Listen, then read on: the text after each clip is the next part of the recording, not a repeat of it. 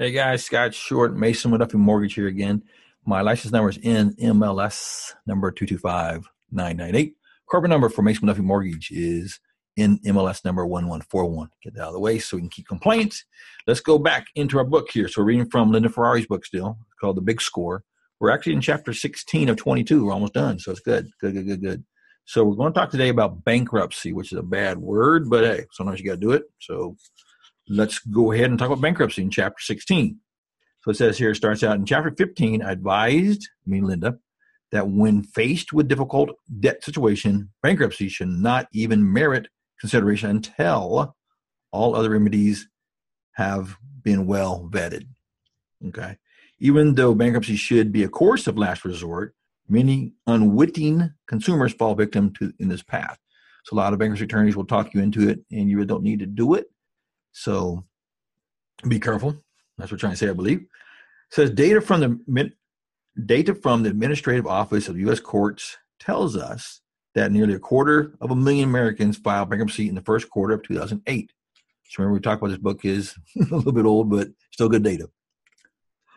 Logically, we can assume that we will be over 1 million bankruptcies filed for the whole year. Okay, so they're talking about the first quarter. Okay, gotcha. Now we're talking about the whole year. Good. Okay. This number is up significantly from 2007, which saw about 850,000, and dramatically up from 2006, which saw 620,000. So remember, this was back in the time when the market melted down for mortgages. So a lot of people were losing houses, and everything's going south real quick. So that's why you're seeing bankruptcies in that time frame pick up heavily, because that's what happened. And we can remember that part. So we can keep everything relative for you. A disturbing trend regarding bankruptcies is that they are on the rise, despite the sweeping bankruptcy reform laws that were put into place in 2005 to make bankruptcies very difficult for most people to obtain prior to legislation, which disallowed most people from walking away from their debt with court filing bankruptcy while running at about 1.5 million. 1.5 million. The 2005 laws, have forced most filers into a structured repayment plan, basically, we're talking about. That's chapter 13 theory, and have been effective in stemming the tide of filings. But now those numbers are going up. So meaning a lot of guys just want to go in there and spin it up and then go wipe it out and go spin it up, and wipe it out 7 years later, right? So now they're saying, no. If you can afford to make the darn payments, you need to make the damn payments. So that's what we're trying to say here. So that was the change in 2005. So despite my sincerest hopes, most consumers will become more in tune with their debt obligations and develop an awareness of the options they have with regards to managing debt problems when they arise. It is obvious that over the next year, bankruptcy is still on the horizon for a whopping 1 million families. Knowing that, it becomes mission critical for every consumer to develop a deeper understanding of bankruptcy, how it affects your credit score, and how to rebuild it after bankruptcy. Please be aware, next page 176, that bankruptcy is a very involved subject. This book focuses on the bankruptcy from a credit perspective and should not be used as how-to guide for bankruptcy filing. There's plenty of great books out there on this subject. The most common bankruptcies are chapter 7 and chapter 13 for consumers, or for people, I should say. Here are the differences. Chapter 7, in this type of bankruptcy, you're asking for the court to discharge all of your debts. It is sometimes referred to as straight bankruptcy. A Chapter 7 trustee is appointed to take over your property. Any property of value will be sold or turned into money to pay for their creditors. Depending on the law of the state in which you file, you may be able to keep some of your personal and real property. If you have the ability to repay your debts after taking into account reasonable and necessary living expenses, you may not qualify for the Chapter 7 relief. So I said, if you can pay your bills, pay them, please. Hello. Chapter 13 is the type of bankruptcy you have 3 to 5 years to pay off your debt, and you will be allowed to keep most of your valuable property, such as your home, your car, but you must earn wages or have some other source of regular income to be a debtor under this chapter. It is frequently referred to as a wage earners chapter.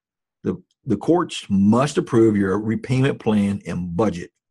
A Chapter 13 trustee is appointed and will collect the payments from you. Sorry, the trustee in turn will pay your creditors and monitor your compliance with the terms of the repayment plan.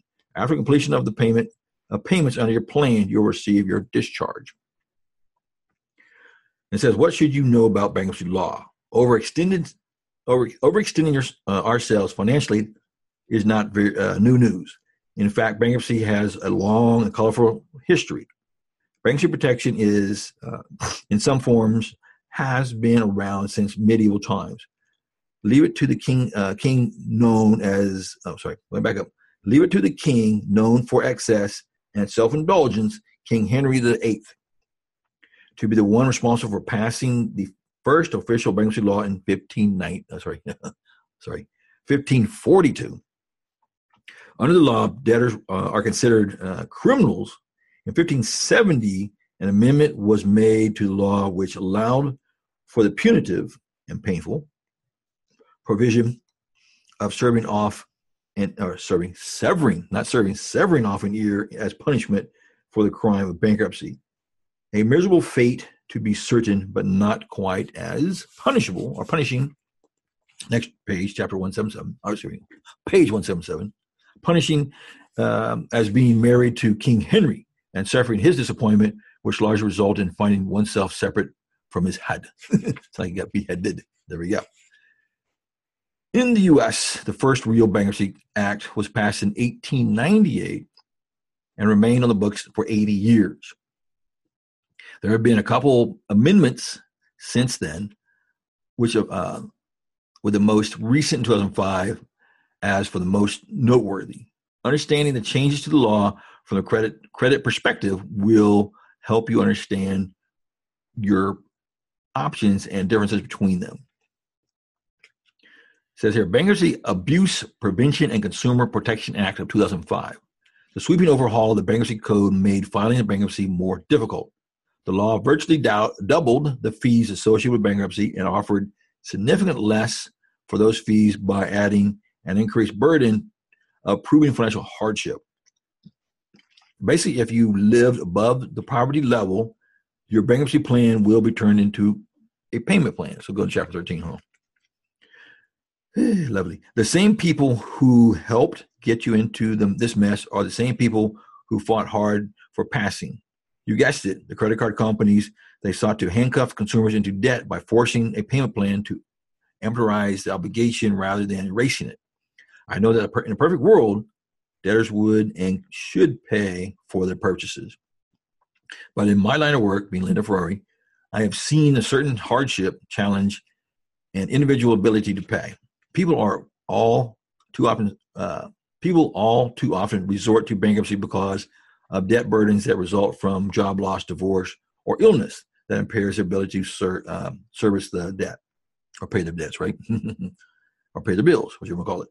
In fact, during stressful times, borrowers lean more heavily on their credit than ever before.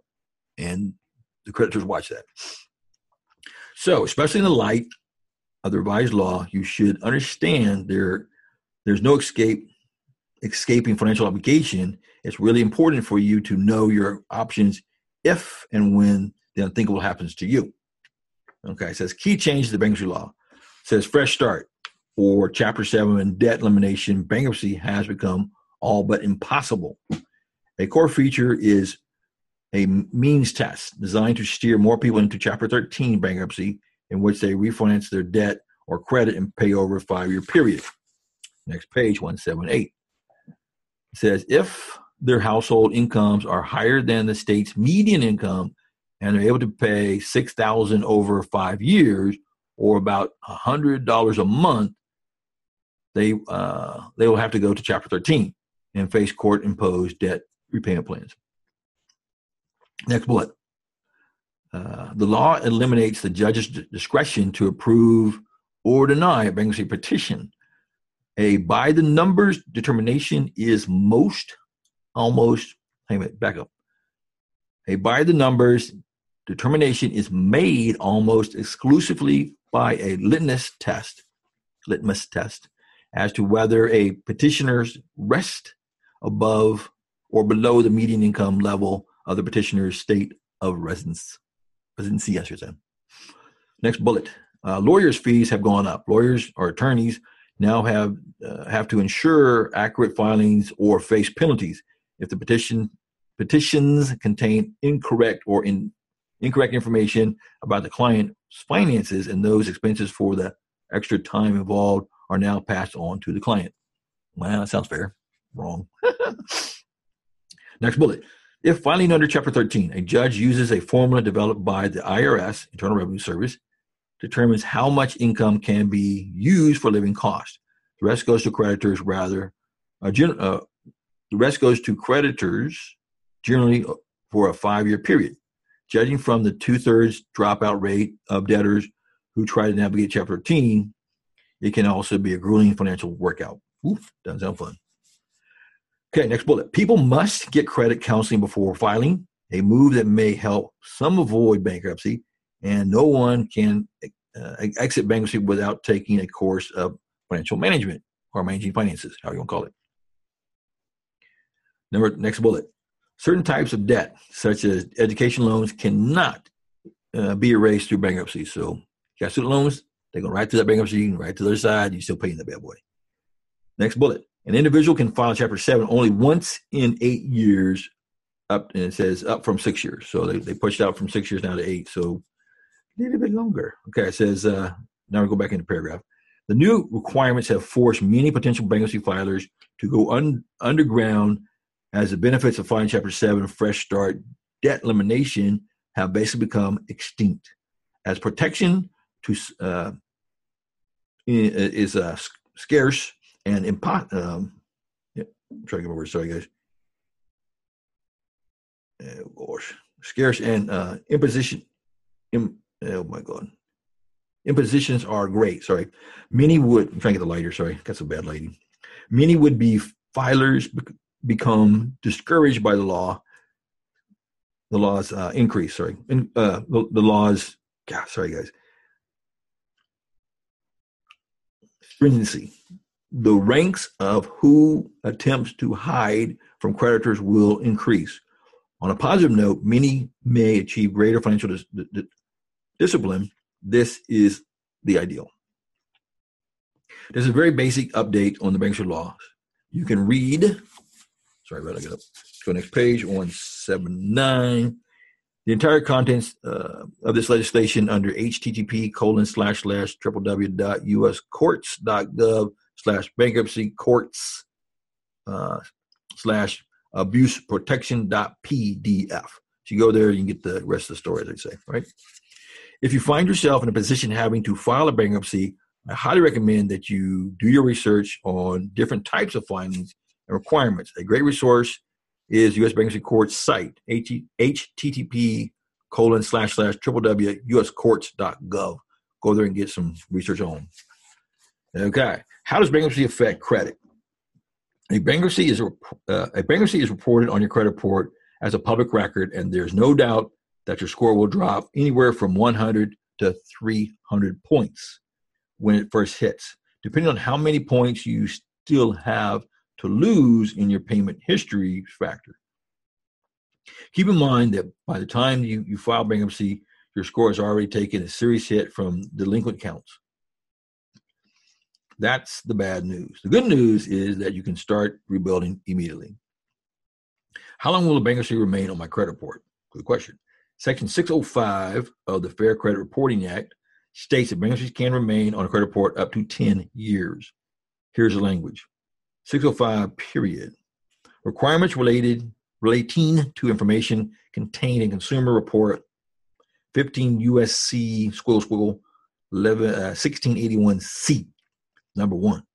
Cases under Title I, United States Code, or under Bankruptcy Act that from the date of entry of the order for relief or the date of adjudication, as the case may be, the report by, more than 10 years, okay. And let's keep going. So the legal language states that no bankruptcy can be reported for longer than 10 years. However, all three credit bureaus reports are follows. Chapter 7 bankruptcy for 10 years from the date of the filing. Chapter 13 bankruptcy for 7 years from the date of filing. That doesn't mean that you'll have to wait 7 or 10 years to seek removal. I've seen it before. To my knowledge, there's no language in law that states items must be reported for a certain period of time, only that they can be. That's good.